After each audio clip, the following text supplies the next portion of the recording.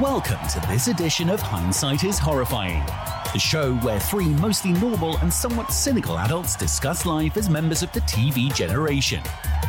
Now here are your hosts, Darth Jada, Jason Mitchell, and Adam B. Hello, and we are back. Yeah, we are. Yeah. Another exciting excursion into whatever it is we do every week. I don't know. We pump adrenaline. Yes, into the we do. airwaves. Pump something, that's for sure. This is Hindsight is Horrifying, and we have got another movie for you today. And it was, Darth, it was your pick. It was my pick this week, that's true. And what awful thing did you make us watch? I'm kidding. Easy. I actually picked a movie that scared the living hell out of me. I'll get into that in a moment. And my Critters? feelings- We already did that. No, that was Jason's fear when he was a little kid. I picked The Talented Mr. Ripley from 1999, Hindsighters. That would be 20 years ago, I do believe, at this point. Maybe 23 years ago. It was a while ago. Yeah, 1999, it feels like, 10, maybe 15 years ago. And then you look at the fact that it's 2022 and we've all been huddling inside for 3 years. And where has the time gone? It has been an odd period of months. We fell down a rabbit hole and just kept on tumbling. Yes. It's been a journey. But anyway, we're alive. We're sound-ish. And what exactly was the motivation? Okay, so the reason why I selected this movie, it's a great Alfta Seinfeld choice for me because I saw it when I was 12 years old. And my cousin Tara took me to see this movie. And Matt Damon wasn't really a household name. He had already won his Oscar for Good Will Hunting for writing that with Ben Affleck. So for writing Good Will Hunting on his own. And in the same room as Ben Affleck. Yeah, Ben Affleck was there. There was also weed involved, if you're to believe Family Guy, but I won't go down that path. But Matt Damon wasn't Matt Damon just yet. So, but people knew who he was. And so Tara was like, hey, let's go see this movie while the boys go see whatever dumb movie they went to go see. So my boy cousins went to see that movie. We went to see this one. And Hindsighters, Matt Damon scared the ever-loving piss out of me during this movie. Really? Oh, my God. And my 12-year-old self was like, who is this creepy guy? Because that's the last reaction I would have expected. Well, no, what really scared me, too, is the fact that I do imitations, as you guys have come to realize, and he does a lot of voices and impressions in this movie, and I was like, am I going to grow up to be creepy like this guy?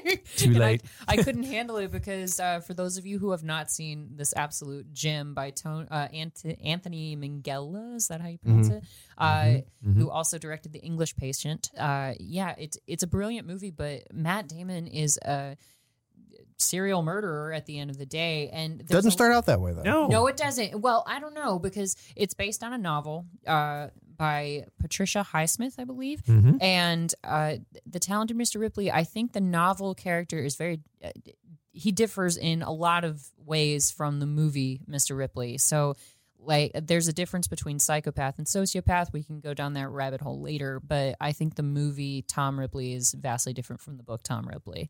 But we can discuss it. Let's see. I haven't read the book. I haven't read the book, but I did a lot of research and I read the summary of it. So I believe that the book Tom Ripley falls more under the sociopath. Isn't that funny that we used to get in trouble for doing that in school, just reading a summary of a book, but now we do it all the time. Yeah. Who has time to read a book? I don't know. Yeah, it's so much faster. Hold on. Let's do some justification here because I took copious notes. I even wrote a lot of my own. And your handwriting is beautiful. That's actually more than Matt Damon wrote for Good Will, more than Ben Affleck wrote for Good Will Hunting. Yeah. That's true. I'm very good at forging signatures. And so doing I have to pause for a moment. Are you saying that Ben Affleck did not write much for that? It was mostly that's the Matt ongoing Damon. Joke. Oh, okay. Is that people? I know you're not a big It's Family very Guy believable person, too. but they have a short where Matt Damon is typing away, studiously, and Ben Affleck's getting high on a couch behind him, and he's like, "Oh yeah, why don't you just throw my name in there too, dude?" He's like, "You didn't do anything or contribute in any way whatsoever." But I'm better looking than you. All right, I'll put you. Oh, see, that's another thing. For now, that's a Han and Luke thing. Some girls like Matt Damon, some girls like Ben Affleck. It just depends on your taste, I guess. I was always a Matt Damon girl myself. Oh, okay. Yeah. Wow. Matt Damon certainly has always seemed like after I got over my, dying fear of him from this movie. That is. Let's talk about that. So this this scared you, and I'm Oh, fascinated it by scared that. the living hell out of me. I'm not kidding. I couldn't look at pictures of him. He'd be in People magazine, just smiling, looking like the all-American boy. And I was just like, oh my God, it's that guy from The Talented Mr. Ripley. Ugh. Like, I was terrified of Matt Damon for years. And he lost 20 pounds, I think, for 30. this one. 30 pounds. Yeah, he was lost a a good skinny deal of weight. thing. Okay, so it scared you, and I want to tap that. I want to figure out exactly why. You want to tap what now? Your fear, Yes, not the you. fear. Yes. Okay, just clarifying. Because the movie is sort of like if you've ever seen Catch Me If You Can, only instead That's of being what I thought of. Yeah, instead of being wacky hijinks, it's murder. Yeah. And kills- repressed sexuality, a lot of things going on. Well, in yeah, this he movie. kills 3 people, Yes. possibly 4. Yeah, possibly more. Yeah, Maybe more, the whole family. Well, you assume Yeah. he's going to kill more. Well, I don't know. So that we can talk Yeah, about it let's when give him we the get to plot. it. Yeah. Yeah. So here's the synopsis of the movie for you hindsighters. To be young and carefree amid the blue waters and idyllic landscape of sun-drenched Italy in the late 1950s. That's La Dolce Vita. Tom Ripley, the life that Tom Ripley craves, and Dickie Greenleaf leads when Dickie's father asks Tom to bring his errant playboy son back home to America. Dickie and his beautiful expatriate girlfriend, Marge Sherwood, a.k.a. Gwyneth Paltrow, never suspect the dangerous extremes to which Ripley will go to make their lifestyle his own. So in the book, and I think it's important to delve into this right away, in the book, this is all planned out to a certain extent. So Tom Ripley, from the get, is a con man, a bad con man. Wow. He's not a okay, skilled one. that's a completely different. Yes, angle. because Yeah. in the movie, it's almost like he tumbled into this world of being Yeah. a con man. He's a hustler. He works multiple jobs in, the rustling city Yeah, but of he's New York, small but- time. He's small potatoes, exactly. He takes piano jobs where he can get them. In fact, the reason why he's mistaken for an upper class kid in the first place is because Dickie Greenleaf's dad, Herbert Greenleaf, sees him in a Princeton jacket, class of 1956, and he's like, "Oh, you must have known Dickie. My kid went to Princeton the same year." And immediately, though, Tom falls into that and goes, "Oh yeah, Dickie, how is he?" How's Just Dickie pretending doing? that they were friends when they weren't. Now, Tom did spend time at Yale. He was tuning pianos on Yeah. the campus, but he wasn't a student there. Yale Well, or Princeton? Princeton. Oh, Princeton. Okay. I'm Yeah, sorry. Princeton. Yale. Well, you see, and One of those Ivy Leagues, that's one of the differences between this and the Frank Abagnale story in Catch Me If You Can, because with they both have that instinctive ability, but Frank just does it. Like it's smoother. He's very smooth. You see a little flicker every once in a while in Matt Damon's face of almost like should I tell another lie and keep this up. Little hints that he doesn't want to do it. Frank Abagnale in Catch Me If You Can, he just loved it, and he was going to keep doing it until somebody stopped him, Right. which they did. But Cue now, Tom Hanks. but now he works for the FBI. So And we're with You know. the FBI. But yeah, so in the book, though, Tom Ripley in the book is actually already a con man when he lives in New York. He's not a bathroom attendant / errant pianist like the movie one is. So he's actually running a con against the elderly, calling them on the phone, saying that he's the IRS and that they owe additional taxes and that they must submit those taxes via check. The problem is that in they're iTunes gift cards. You iTunes gift card. Anyway, the problem with that scam is that the checks are all made out to the Internal Revenue Service, so Tom can't cash them. Even though he's gotten thousands of dollars out of people, there's nothing he can do with the money. So he's not a skilled con man, but he's a con man nonetheless. So when Herbert Greenleaf in the book approaches Tom, he and they even abandon their projects with Dickie for different reasons. So in the movie, same basic story. It stays true to form. So Tom is sent to Italy by Herbert to fetch Dickie back to America. And things go awry for Tom in the movie when Herbert basically gives up and says, "Oh, okay, it doesn't look like you're having success bringing my son Right. back, so I'm no longer funding your lifestyle." Right. Whereas in the book, Dickie and Tom, they travel around Italy and become incredibly close. And Marge, the fiance of Dickie, she ends up confronting them for their closeness. And that's that's another thing we got to get into. That's the only hint of their relationship, the Right. two men. when Marge confronts them, and then Dickie turns kind of cold against Tom again. And then when Tom realizes that Dickie might be turning him out, he decides, like, makes the decision to kill him, as opposed to having like a lover spat with him on the boat and murdering him out of passion. Beating the crap out of him with an oar. They're in their early 20s. You know, you have a couple drinks, you're in close quarters. Well, things happen, apparently right? They did rail on. How each old other. were you when you were on a submarine? Oh. Oh, but there's no alcohol. Is that too close There's no to alcohol, home? though, so. Not that anyone knew of, okay? I'm interested Yeah, in this story. But No, yeah, well, what strikes me about what you said most of all is the fact that this sort of setup, the inciting incident, which is that James Rebhorn, who plays Jude Law's dad, decides, hey, I just met this guy who says he knows my son. I'm going to give him the equivalent of like $15,000 today. no, Right. I know the exact. Oh, you amount, actually- okay, all right. An inflationary calculation. And send him to Italy via the Cunard line first class, Oh yes. which probably costs $20,000, to get a first class transatlantic cruise, and just kind of hope that this works out. Not verify a single word that the guy said, just assume it. And somehow this guy runs a successful shipping company. Well, think about it. Back then, he couldn't go on the web looking for other Princeton graduates that True. he might be able to send. But he did hire Mr. Bookman from Seinfeld, Yeah, that's right. Inspector Bookman. My note. Actually, just saw him on TV last night. My note disappeared somewhere, but it was a little over $10,000 that Okay. it inflates. Okay. So the grand about that right. Herbert gives Tom, it would have been about 10 grand these days. But yeah, so, and like Adam said, it's not like he could look up a fellow Princeton student to go fetch his son, but the whole movie rides on that concept. If you think about it, it's not just Herbert Greenleaf who takes Tom's word for everything because he's a privileged white male. Like, he goes through the entire movie saying he's Dickie Greenleaf, and people believe Yeah. him. He's got outdated photos, and he's, getting some facts wrong here and there, and he stumbles. But people are mostly, whenever Well- he shows a little bit of outrage at being confronted, they're like, "Oh, sorry, Mr. Greenleaf," and they just, But be fair, they are in Italy.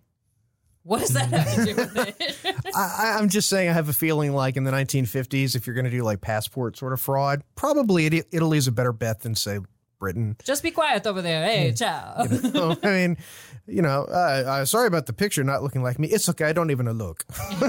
Doesn't matter. and it was a real picture that was glued into a book. Yeah. You can actually probably glue another picture Yeah, just- over it if you wanted to. I mean, that's one of the things about like movies like this, or Catch Me If You Can, or any kind of hijinksy sort of movie. You can't do it today. Hijinks. That's hard. I don't think that's really the right word for this movie. Not to date myself, but my first driver's license didn't have a photo. Really? Yeah. Whoa. Yeah. So you could just hand somebody here, tell them you're me. Yeah, exactly. It didn't matter. Oh man, that must have been great. That's a relatively new thing. Didn't we just celebrate his 44th birthday?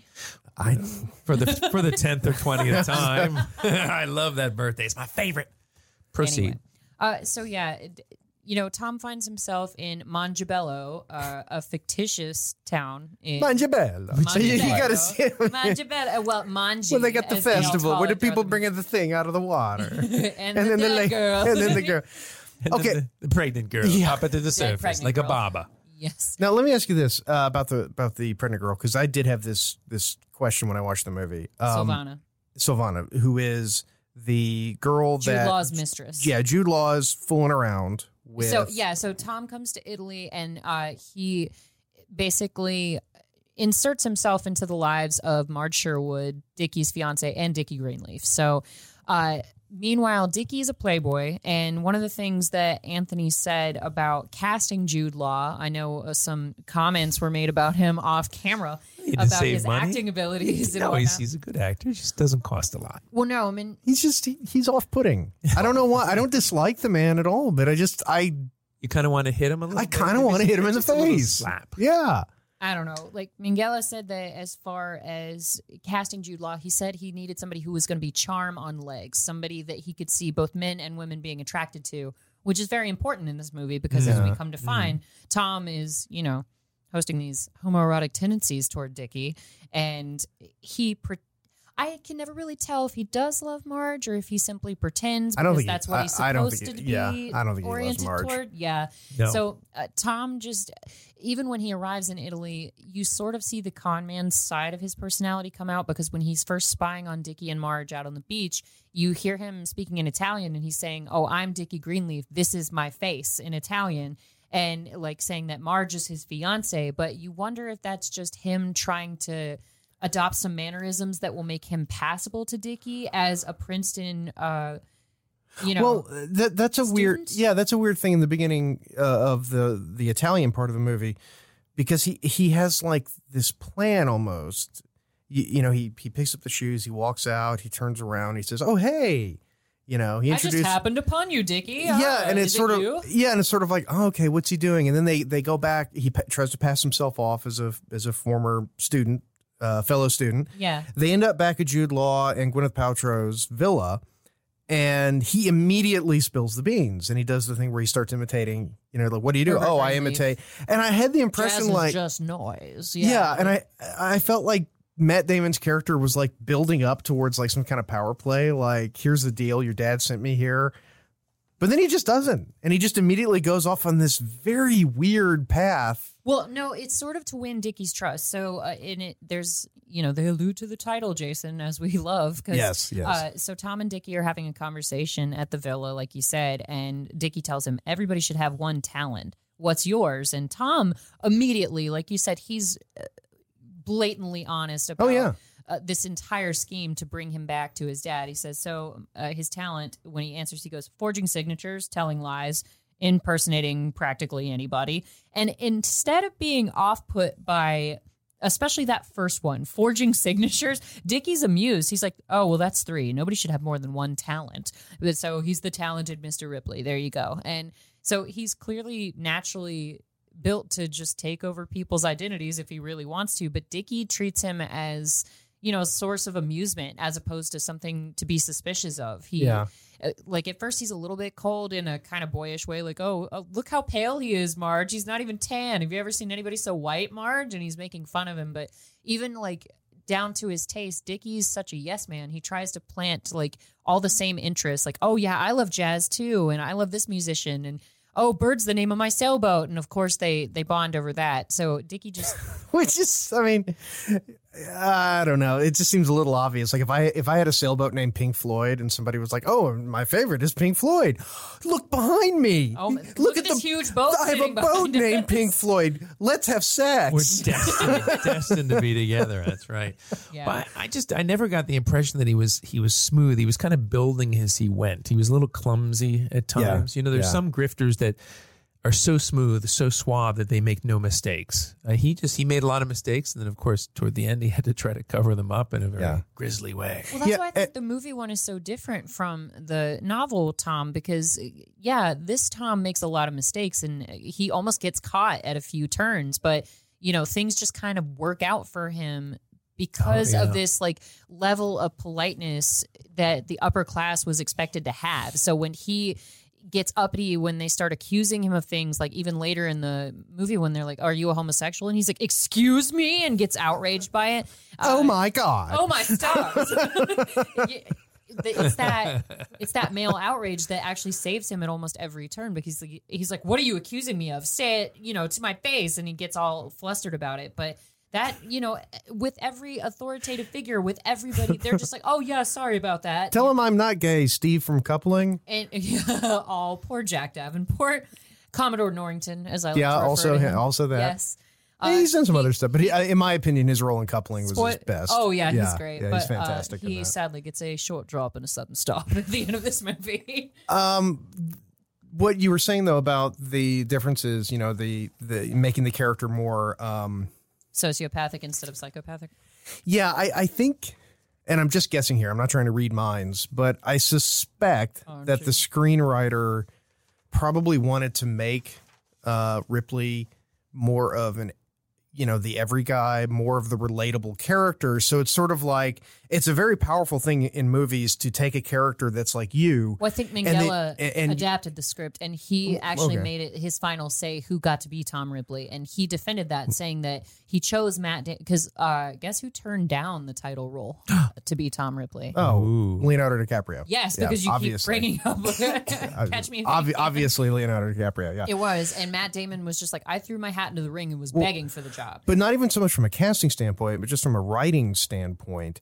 You've got this concept of a character who maybe makes a mistake, he tells a lie, and then something bad happens, and he tells another lie to cover that up, and then it gets worse, and then he's killed someone. And it's like that, for certain types of personalities, myself included, that's the sort of nightmare you have, where like you have a dream that you've done something and you're like, oh my God.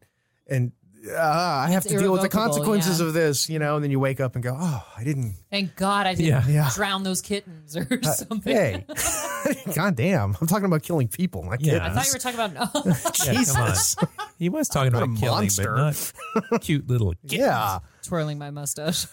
I'm a true villain. Well, that's why I always tell the truth. It's just much easier. Way easier. Well, it turns out your parents weren't lying about that. No, they when were you're not. growing up, the truth will set you free. Well, I mean, one of the things they teach you when you start doing interrogations, you sit down with whoever it is you're interrogating, or even if it's just like a witness and you're not necessarily interrogating them, but you ask them, tell me everything that happened, and they'll give it to you in sort of a chronological event. Mm-hmm. And then you start asking them about stuff out of sequence. And if you're telling the truth, you're going to be fine because you just have to remember. Right. But if you're lying, you're always trying to you're reconstructing it. Yeah. Yeah. I mean, they train a lot of people to do it. Like cops, you'll tell them, oh yeah, I had 2 beers over the course of 3 hours. Oh, so you had several beers at the bar? No, I said I had 2. Like it's just actually there's a different reason cops do that because they're trying to trick you into saying something that isn't true. That's right. Yeah. The ladies in the movie, Kate Blanchett and Gwyneth Paltrow, who would work again with Jude Law in a huge flop of a movie. Oh. Does anyone? I'm actually curious if either of you have even heard of the movie, that science fiction movie. I'm trying to remember. Jude Law and Gwyneth Paltrow. Yeah, lay it on us. Sky Captain and the World of Tomorrow. Yes, I love that movie. It's so trash. I have tried. Yes, Angelina Jolie. Yeah, she wears an eye patch the entire time. Yeah, just because it's cool. And it's in black and is it black and white or is it like low res color? It's low res. I think it's low res. Yeah, yeah. It's supposed to be like evocative of like the old serials from Meg the 20s. and I love that movie. It's I have never made it to the end. Oh, it's so terrible. I can't. I've gotten bored. I like get halfway into it and I'm gun to my head. I can't tell you what it's about, but I love that movie. It's so Sky Captain and the World of Tomorrow. Watch out for that Hitler. Yeah, That's exactly what that movie was. But yeah, so they it was a Jude Law vehicle that crashed. Yeah, and I think both of them ended up at Philip Seymour Hoffman's funeral. I don't think Matt Damon was there because I was reading that article today. Because anytime I see, why wasn't Matt Damon there? It just wasn't. It wasn't on the list I saw. He was filming. Okay. Yeah, he was busy. At a concert. I mean, he's still a working actor. Because every time I see a movie with Philip Seymour Hoffman in it now, I just go, "Hey, oh yeah, rest in peace, buddy." That sucks. Yeah, because, I mean, the more movies you watch, especially ones you haven't seen in a while, because the last time I saw this movie, all the actors involved were still alive. That is no longer the case. No, James Rebhorn is gone. And well, tell the hindsighters who James Rebhorn is, for those who don't know. James Rebhorn plays what's the dad's name? Herbert Greenleaf. And James Rebhorn was one of those veteran character actors. Oh, he was amazing. You would throw James Rebhorn in anytime you needed just a solid performance out of somebody. He was in a lot of stuff. Scent of a Woman. You love that movie. Oh, fantastic movie. One of my all-time favorites. Another Philip Seymour Hoffman. Yeah, another Philip Seymour Hoffman. That's true. He was in From the Earth to the Moon. He's been in a ton of stuff. And for some reason, I've always sort of linked him and Bob Balaban. Like, they're on the same level. And thank God we still have Bob Balaban. So, hopefully 2022 will be kind to us and we won't lose him. But before we take our break, Jason, getting back to your, you were bringing up the ladies of this movie. So we have Cate Blanchett, who we actually passed over. So it's good that we're talking about them. Not nearly as big a role as I thought she was going to have. Well, the reason why the role that she plays is even as sizable as it is because Minghella was just infatuated with Cate Blanchett. When he was casting for the movie, he wanted a Cate Blanchett type and then was amazed when she herself actually showed interest in playing Meredith Logue.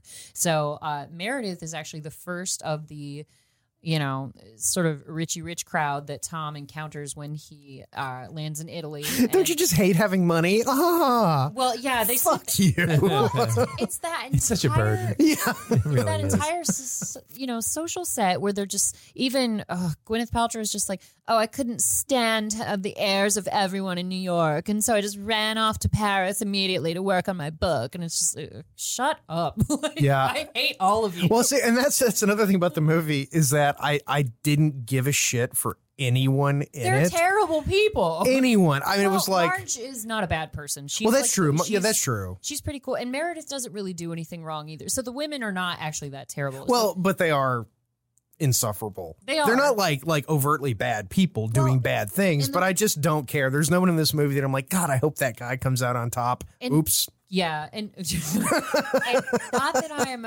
He may have. And it's popular to hate on Gwyneth Paltrow these days due to Goop, whatever other things people pile on for with her. But she strikes me as a naturally born Karen. I mean, when your mother's Blythe Danner, you don't have much of a choice. I don't know. I don't see a Karen coming up with what does she have, like a vagina candle? Yeah, Goop. That's what I just brought up. No, but that's one of their products, right? Yes. Yeah. Yeah, I don't really even know how that would work. I thought that was the name of the candle. I didn't know it was the company name. Oh, wait, it's like a scented candle? Yeah, it smells like Gwyneth Paltrow's vagina.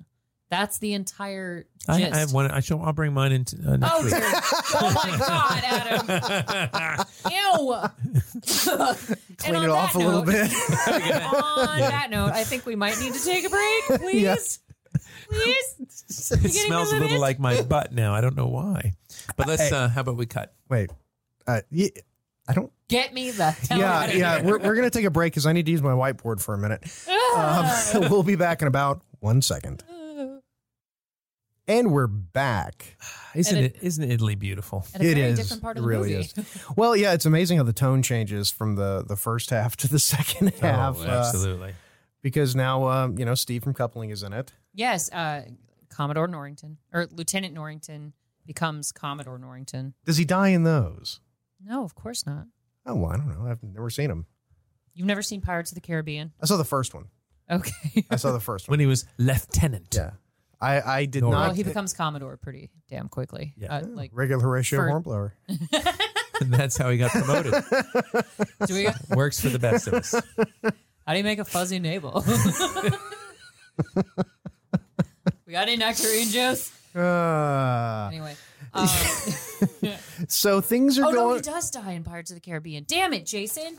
Does You he made me become? spoil that for everyone. Does he become a ghost? How is that my fault? I just asked if he. Oh, my God. Now I've got to double check myself before I recommend. Wait a minute. No, we don't need to go. down that. Wait. Ms. rabbit hole. Super fan, Pirates of the Caribbean. You And had me doubting myself. I didn't suggest otherwise. I just asked the No, question. yes. These I are know, hard. no, okay, yes, he does die. Mm-hmm. Spoiler alert: he gets stabbed by one of Davy Jones' crew because he's helping Elizabeth and her crew escape in the third movie. He becomes a good guy. Well, he starts out as a good guy.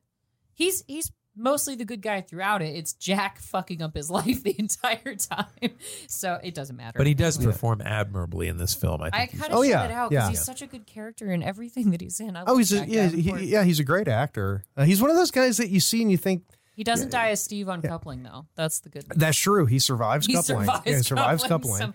the British version of Friends, or the American version of I Coupling think is. How many seasons? Which one came first? 3 seasons. Okay. No, 4. Weren't Was they? it 4? I think so. I can't remember. Friends came first. Oh, Okay. Yeah, Yes, the British version of coupling Friends. was like 2000.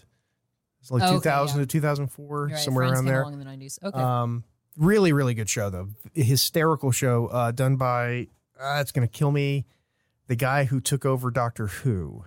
Matt Smith. No. The producer, the showrunner. I don't remember. This is gonna absolutely kill me.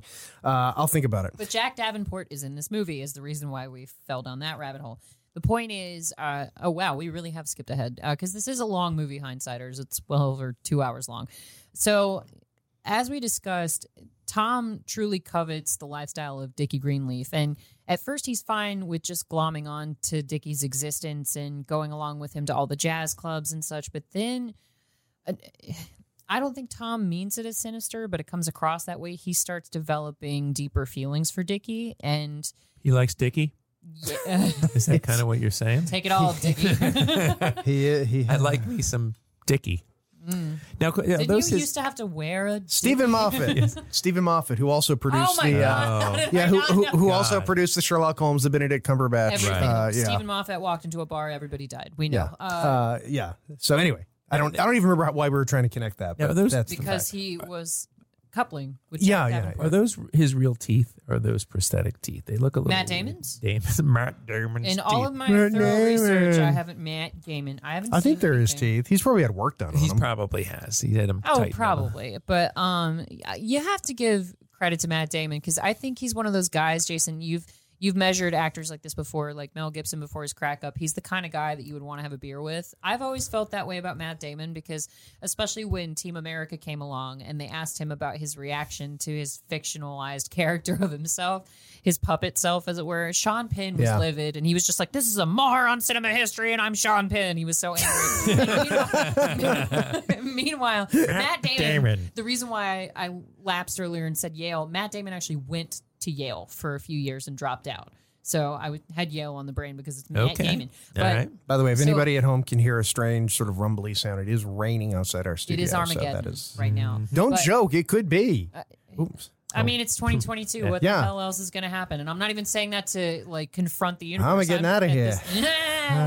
No, but seriously, Matt Damon attended Yale in real life, dropped out to pursue acting, and I was going somewhere with that. Oh, his reaction to his puppet self. So he could be snootier in real life. He could be a Dickie Greenleaf if he really wanted to be because, I'm, the Ivy League, whatever. But no, they're like, Matt Damon, how did you feel about the fact that your puppet was basically so mentally disabled that he could only remember his own name? And he was like, I thought it was funny as hell. Like, see, that's how you do it. You got to get ahead of the joke. Yeah. You got to be like Shatner. But don't take yourself so seriously. Right. We're all going to be in the same place in 100 years. Just have fun with it. That's the thing. To the point. So I don't know if you guys know this about, I think it was the second Deadpool.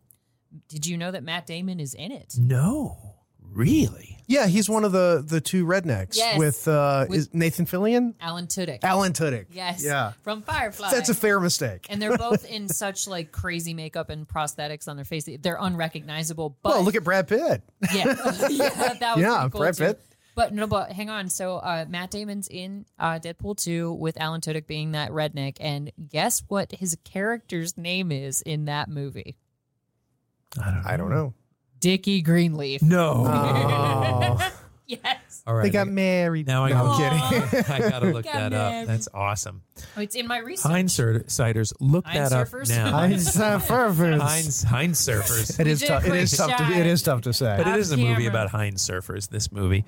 But Oh. So the guy Why don't who we get plays into it? the guy who plays Steve, so he's got to The guy who plays Steve. uncoupling. I don't know what his actual Peter is his name in this. His name is Peter Jack Dickie Davenport. Jack Davenport. But he plays a character named Yeah. Peter who's Jack- friends with Marge, Yeah, the fiance. so Jack Davenport, his list of on-screen romances includes Matt Damon and Sarah Alexander. So that's He's batting 1,000. that's pretty good, no matter which team you're on. You know, Yeah.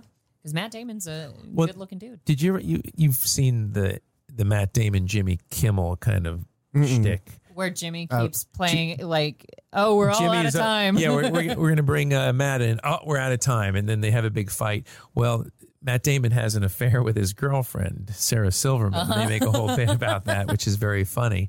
And then the other Matt Damon, What a great story. what is his name? The other Matt Damon. other Matt What are you Damon. talking about? His partner who never does any work, who plays Ben Batman. Affleck. Ben Affleck, yeah. I call him the other No, Matt he's Damon. not the latest Batman. I don't want to talk about Batman. I didn't hate it. But that's the best you can say. No, that's How was it? I didn't hate it. Hindsighters. It's a hit. I won't give anything away. What I will say about the newest Batman, they don't call him Batman. They call him the Vengeance throughout the movie. But the star of the movie is Rob Pattinson's Boots. Go see it and disagree with me. Let's see what happens. All right. But anyway, yeah, so Ben Affleck, what about him? Well, then they have that shtick, and then Jimmy Kimmel has an affair with the other Ben Affleck. So as he gets back at Matt Damon. Did you have a stroke and no one noticed? I might have. What's happening? So I'm sorry. It's late. I had a hard day, and I'm just starting to wind down after having a huge meal. Oh, yes. I fed him Hindsighter, so now he's...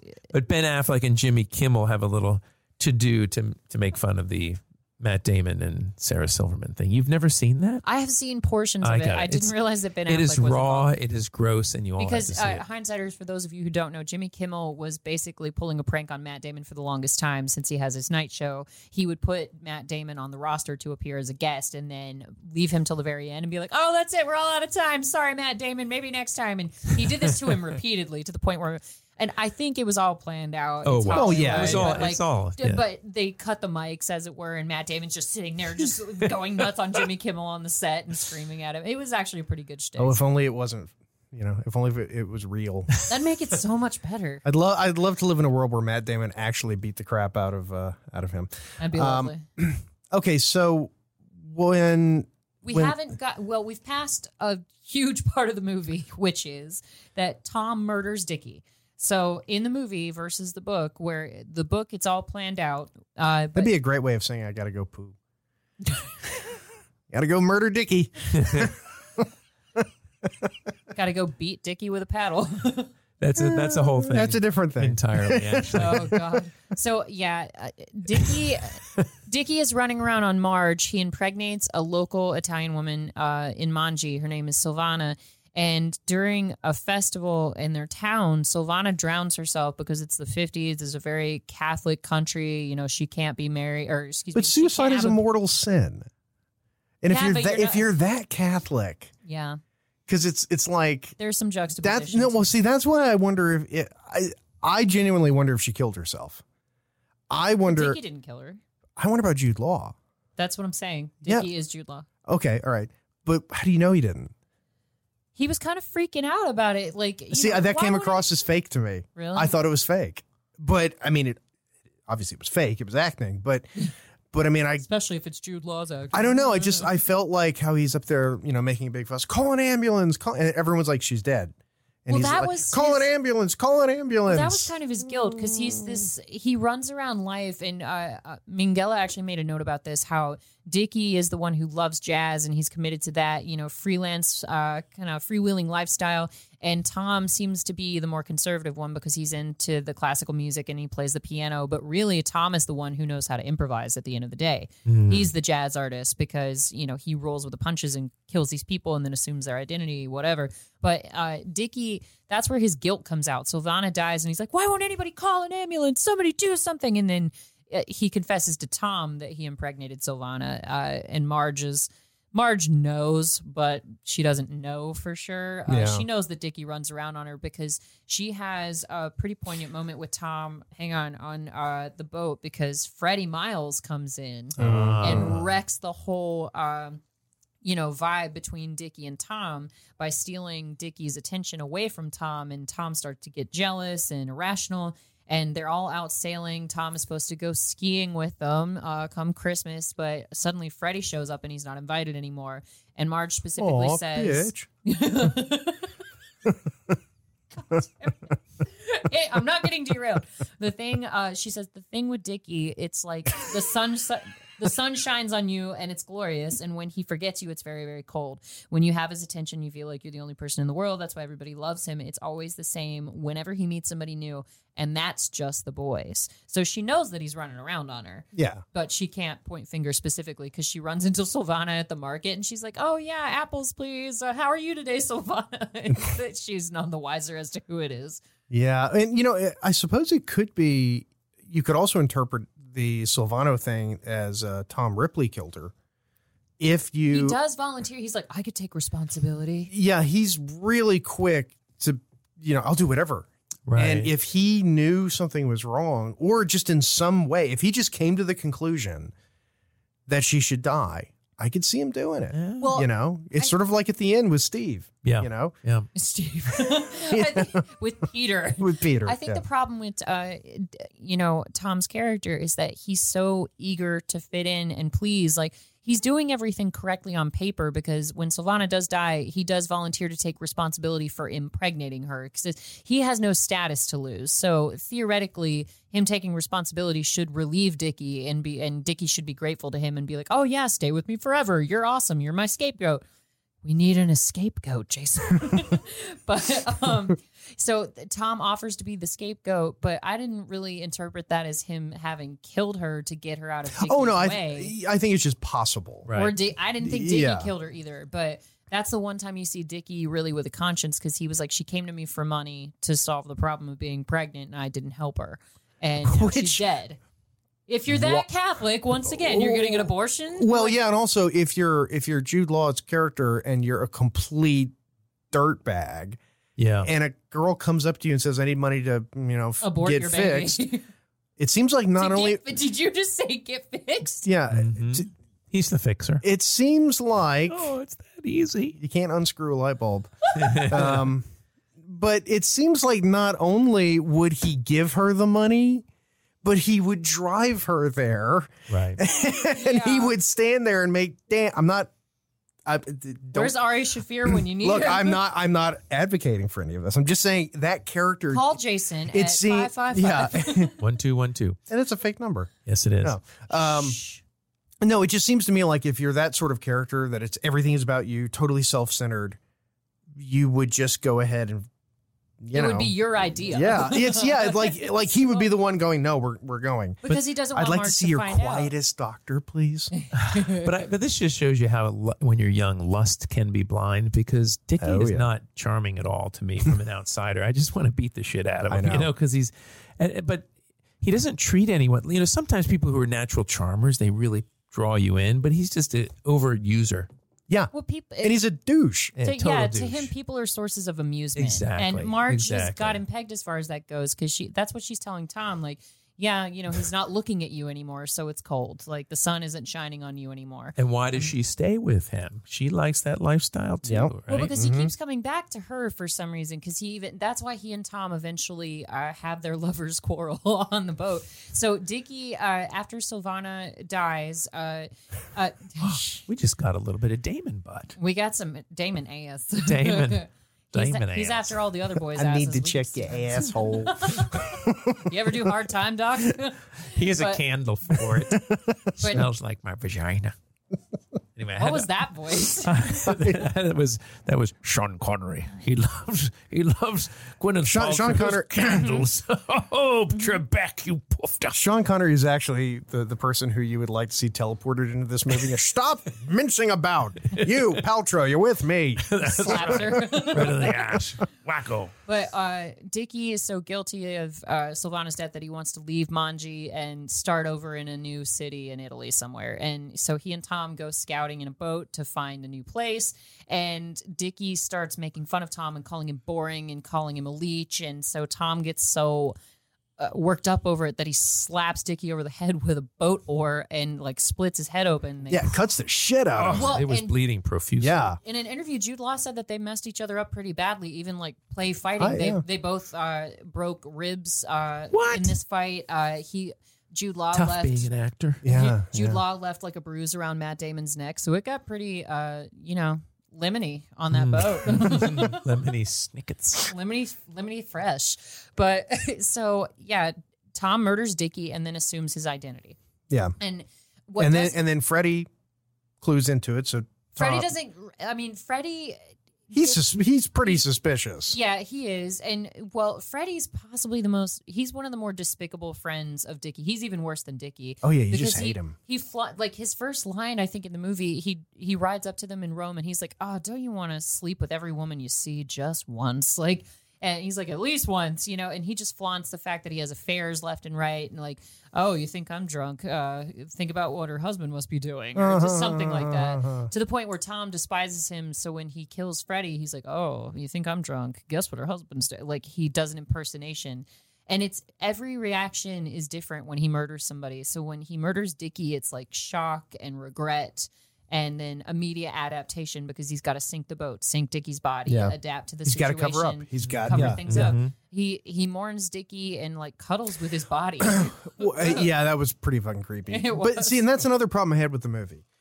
If I was in a situation where it was like, oh man, I committed these murders here in sunny Italy. Here I go killing again. Yeah, and I have access to money. I'm going to get the money, put it in a Swiss bank account, and get the fuck out of Italy. I'm going to go to Tokyo. Well, that's the problem. He doesn't. He doesn't have.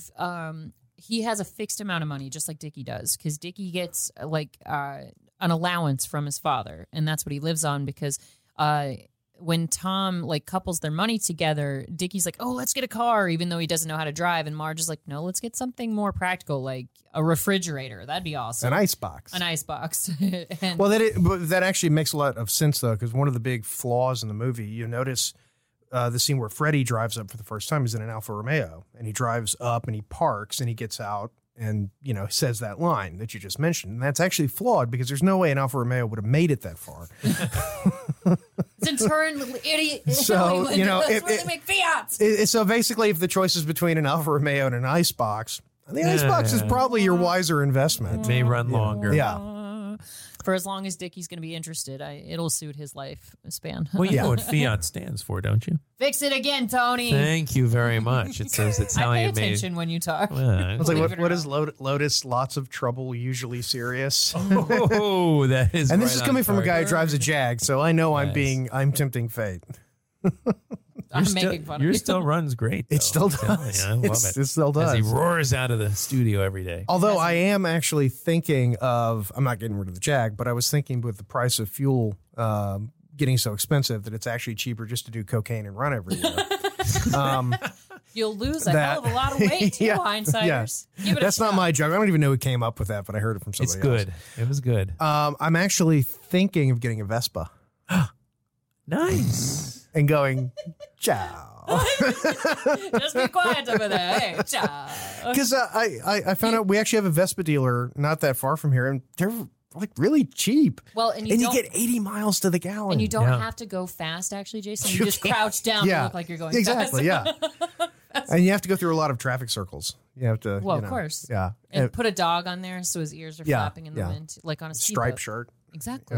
I'll have to start smoking again. Of course you will. You'll have to have your hair cut neat and in your wartime coat in the wind and sleet. Yes. Ciao. Hey, just be quiet over there. Ciao. There's a bank raid going on in the distance. We could do this all day. We could. We love you, Eddie Izzard. But it all comes tumbling down. Yes, because the progression but of then murders, it doesn't. And it ends more or less the same way from movie to book. Well, there's two endings. It's got two endings. Okay, explain. Well, because the first ending is the confrontation between Tom Ripley and the detective, where you think, well, the detective's about to drop the hammer on him. The gig is up. Yeah, but then as it turns out, the detective is basically... God damn it. But I did not want to disrupt you, but she did it. But as it turns out, the detective representing Dickie's father, Big Dickie, he... Well, big, big and little, younger, whatever, God, fine, grand. Yeah. So he basically says, "Look, we know what happened. We actually think that you've been a super good friend in all of this, and we're going to give you some money.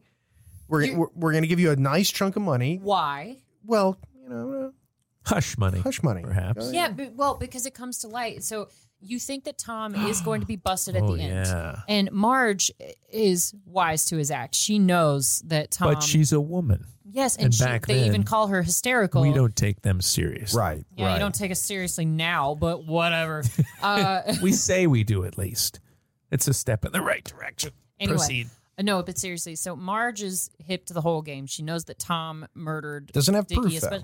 She doesn't have proof, except, well, She just knows she draws two very different conclusions from the movie to the book when she finds Dickie's ring. So there's some setup to that. When Dickie's still alive, she buys him this hideous pinky ring, Tom. I'm never allowed to take it off. And she's like, oh, yes, he swore to me that he'd never take it off ever. And even after he supposedly leaves her for another woman, which he was running around on her in real life, so it's not that big of a stretch. Yeah. Tom makes it out that he's like, all right, Marge, I'm going over here to figure out my feelings for you. Maybe I'm seeing other women. Who knows? And he just paints this, terrible picture of Dickie, pretending that Dickie's still alive so that he can continue to spend Dickie's allowance and pretend to be Dickie. But so Marge finds the rings in Tom's apartment because Tom, can't let go of that piece of Dickie because he was in love with him. And you'd think that a smart person would have gotten rid of all the evidence, but he doesn't. So he was holding on to a little Dickie. He was holding on to Dickie's ring. He liked the dick ring. Okay. And so Marge finds the rings in Tom's apartment. So and it fits around his pinky, but this though. is important because in the movie, she then figures out, oh my God, Tom murdered Dickie and I've got to get away from him. And that's where he has that creepy speech where he's like, well, he's going to kill her. Yeah, because he puts a razor in his pocket. Oh, yeah, no, yeah. Tom is going absolutely to murder her. Oh, yeah, because his hand starts to bleed in the pocket, and he's about to cut her with his razor, but he's like, just write it down on a card and put it in your purse that Tom loves Marge. Save it for a rainy day. You're shivering, Marge. Can I hold you? And it's the creepiest fucking speech ever. Another reason why I was terrified of Matt Damon. Yeah, that would be scary. In the book, Marge finds the rings, same circumstances, but then immediately draws the conclusion that Dickie killed himself.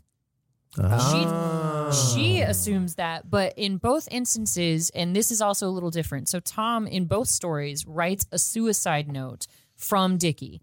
Now, in the movie, it's literally more about the relationship, like, oh, I wish I had treated you better and all the people in my life better. I'm not a good guy, whatever. And so he sort of leaves it at that as just a suicide note on Dickie's behalf. But in the book, Tom is actually brazen enough to actually plan it out, and Dickie leaves his money to Tom. Like, he actually writes that note and sends it to Herbert, so the senior Greenleaf. And in the book, they just take the letter and they're like, okay, you know what? Dickie, willed this to happen. So Tom winds up with all of Dickie's estate.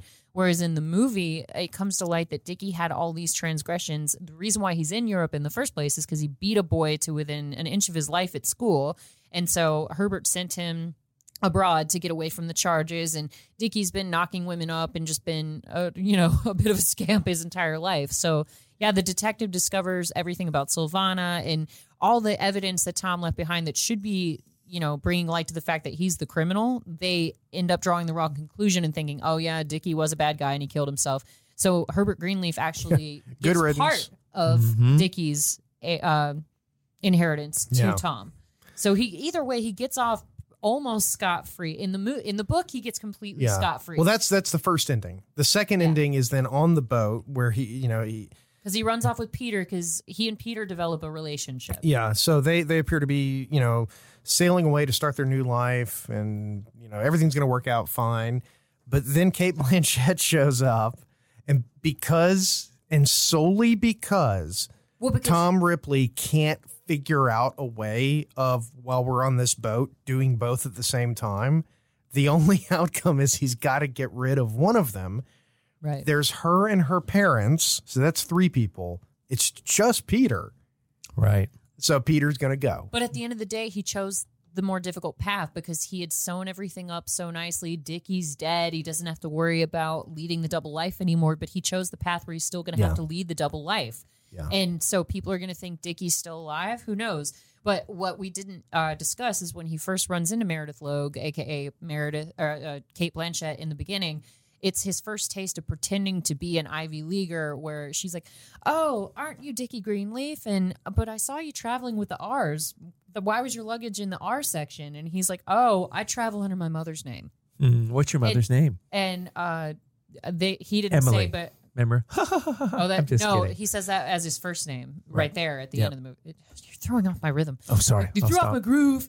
No, but so she's like, oh, I travel under my mother's name too because I just can't stand all the code. Oh, I hate having money. Money sucks. It's so annoying because There are two. This movie could have ended with a nuclear bomb, and I would have been better. All right, fine. But, and they all die. So Meredith she keeps reappearing in Tom's life. So she thinks he's Dickie throughout the story. And he sort of dates her a little bit when he's in Rome after Tom has actually killed Dickie. He's posing as Dickie, but Marge is still trying to hunt him down. So everything gets complicated. So he dumps Kate Blanchett to simplify matters, and then she runs into him again on the boat. When he's finally scot-free, away from everything, and he's with Peter, he gets to lead his fabulous gay life. Good for him. But then Kate Blanchett frickin' shows up and ruins it because she still thinks he's Dickie. Yeah. Boy, you got to feel bad for Peter. Mm-hmm. You do. Although, I think Peter made such a sad death. Yeah, he really does. They all go out pretty hard before Peter. And this was different too. So Matt Damon was pretty either angry or passionate with two of the people that he killed, but with Peter he tried to be as gentle as possible, I guess, because he kills him. Yeah, I know that's he squeezed him to death. He squeezed him. He chokes him to death with a scarf. But when he's a human being, he's not a chihuahua. Well, because there are two different metaphors, one in the movie, one in the book. So in the movie, they talk about the basement, because the best line in the movie, in my opinion, Peter and Dickie or Peter and Tom are talking, and Tom. They're speculating, Dickie killed Freddie Miles, and everything's pointing toward Dickie, and Tom or Peter's like, how do you just wake up after something like that? Be a person. Wake up and have your coffee. How do you do that after you kill somebody? And Tom says, well, whatever you do, however terrible, however hurtful, it all makes sense, doesn't it? In your head. You never meet anybody who thinks they're a bad person. Yeah. But then they go on to talk about this. It's a metaphor. They're like, all your lies and secrets, it's like a basement. And you lock them away and you never visit them. And Tom was like, until, everybody hopes and prays they're going to meet somebody that they can let into the basement and air it out. And they know all your secrets and everything's great. And so the two of them start bonding over that. In the book, it's, there's a bar called the Green Cage, which is the metaphor for the trappings of, you know, fanciness and money that he's going to get mired into later. But poor Tom, like you said, he's between a rock and a hard place toward the end, between Kate Blanchett and Jack Davenport, and he kills Jack Davenport. And it ends there, and you have no idea where the story will go from there. You find out if you read the novels, because there's more than one about Tom Ripley. Yeah. So it's, I guess you find out in the subsequent stories about the. He goes full Hannibal Lecter. Because you have, it's only what else? Yeah, where could you go from here? I mean, starts light, gets heavy. What did it get light again? No. Yeah. Well, because Peter gets a bit jealous because he sees that Tom is kissing Kate Blanchett on the deck, and he's not happy about that. On the what? On the deck. Deck. Sorry. You kissed her. Where? Sorry. On the mouth. But in the butt. There we go back to the butt theme again. I tried to get away from it, and you pulled us right back into it.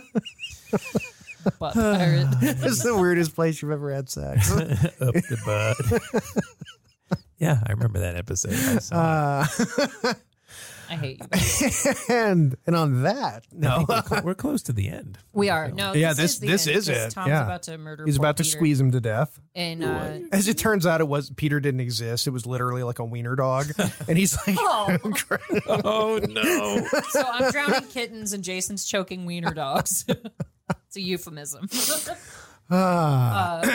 Anyhow, no, but it is a very sad, poignant moment where Tom decides to kill Peter, because he sits there and says another really big line, and he's just like, I always thought it would be better to be a fake somebody than a real nobody. And you see kind of his vulnerability, and that's where you don't fully demonize Tom Ripley, because you can kind of see through the chinks in his armor. Like, he just wanted something so badly and stumbled into this horrible path.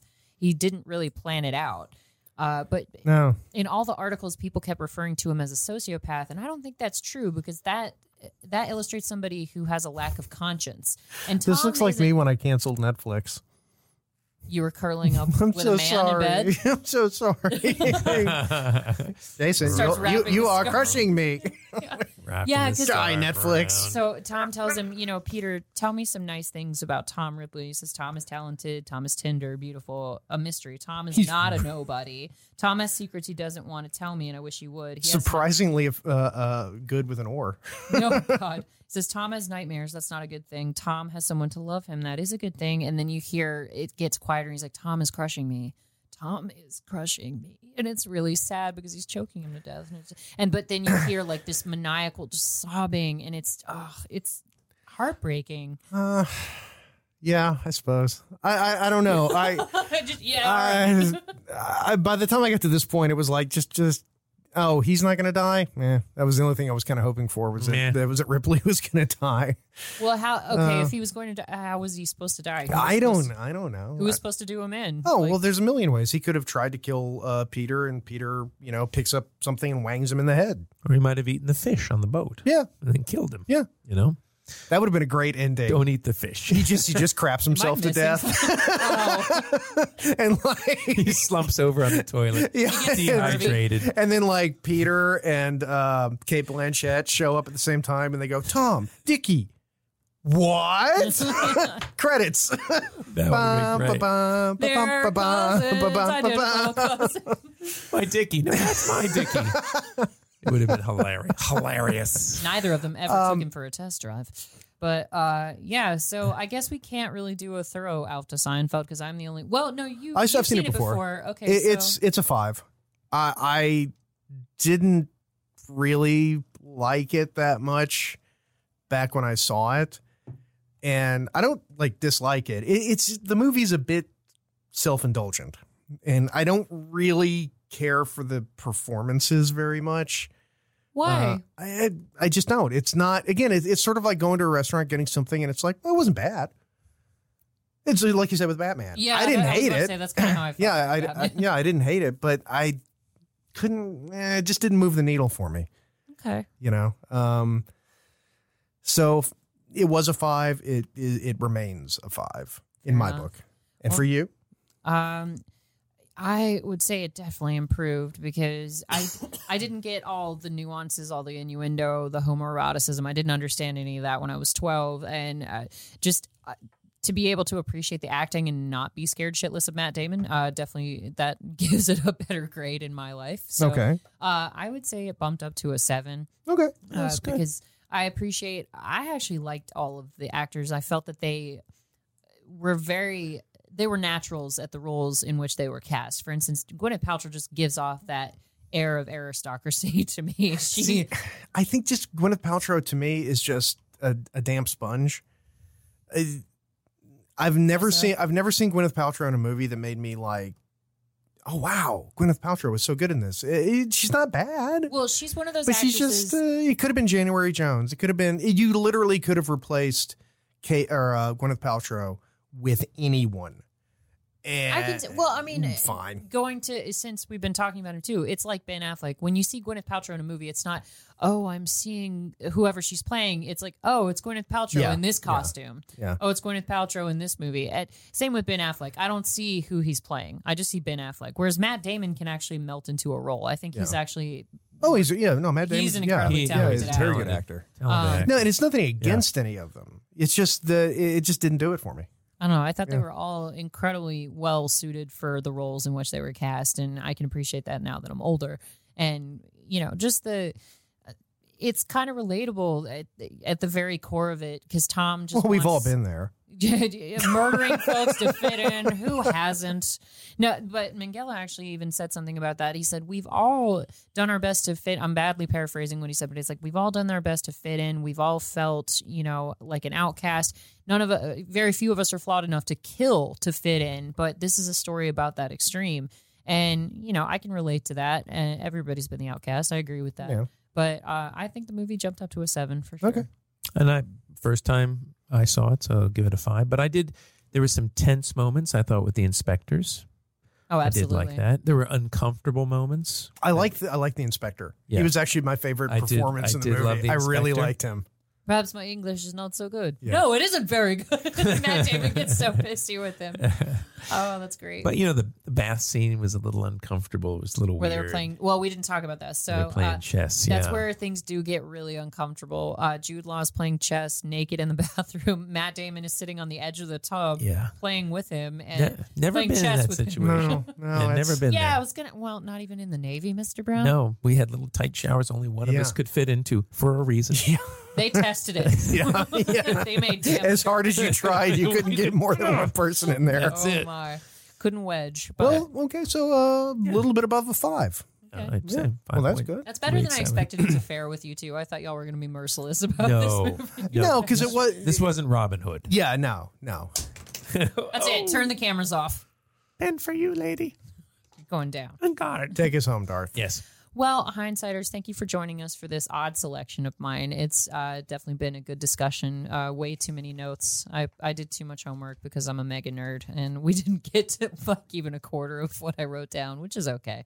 But we appreciate you joining us for your drive time, your Vespa on the Italian countryside time, your murdering your lavish friends time. This has been Darth, Adam, and Jason with Hindsight, and good night.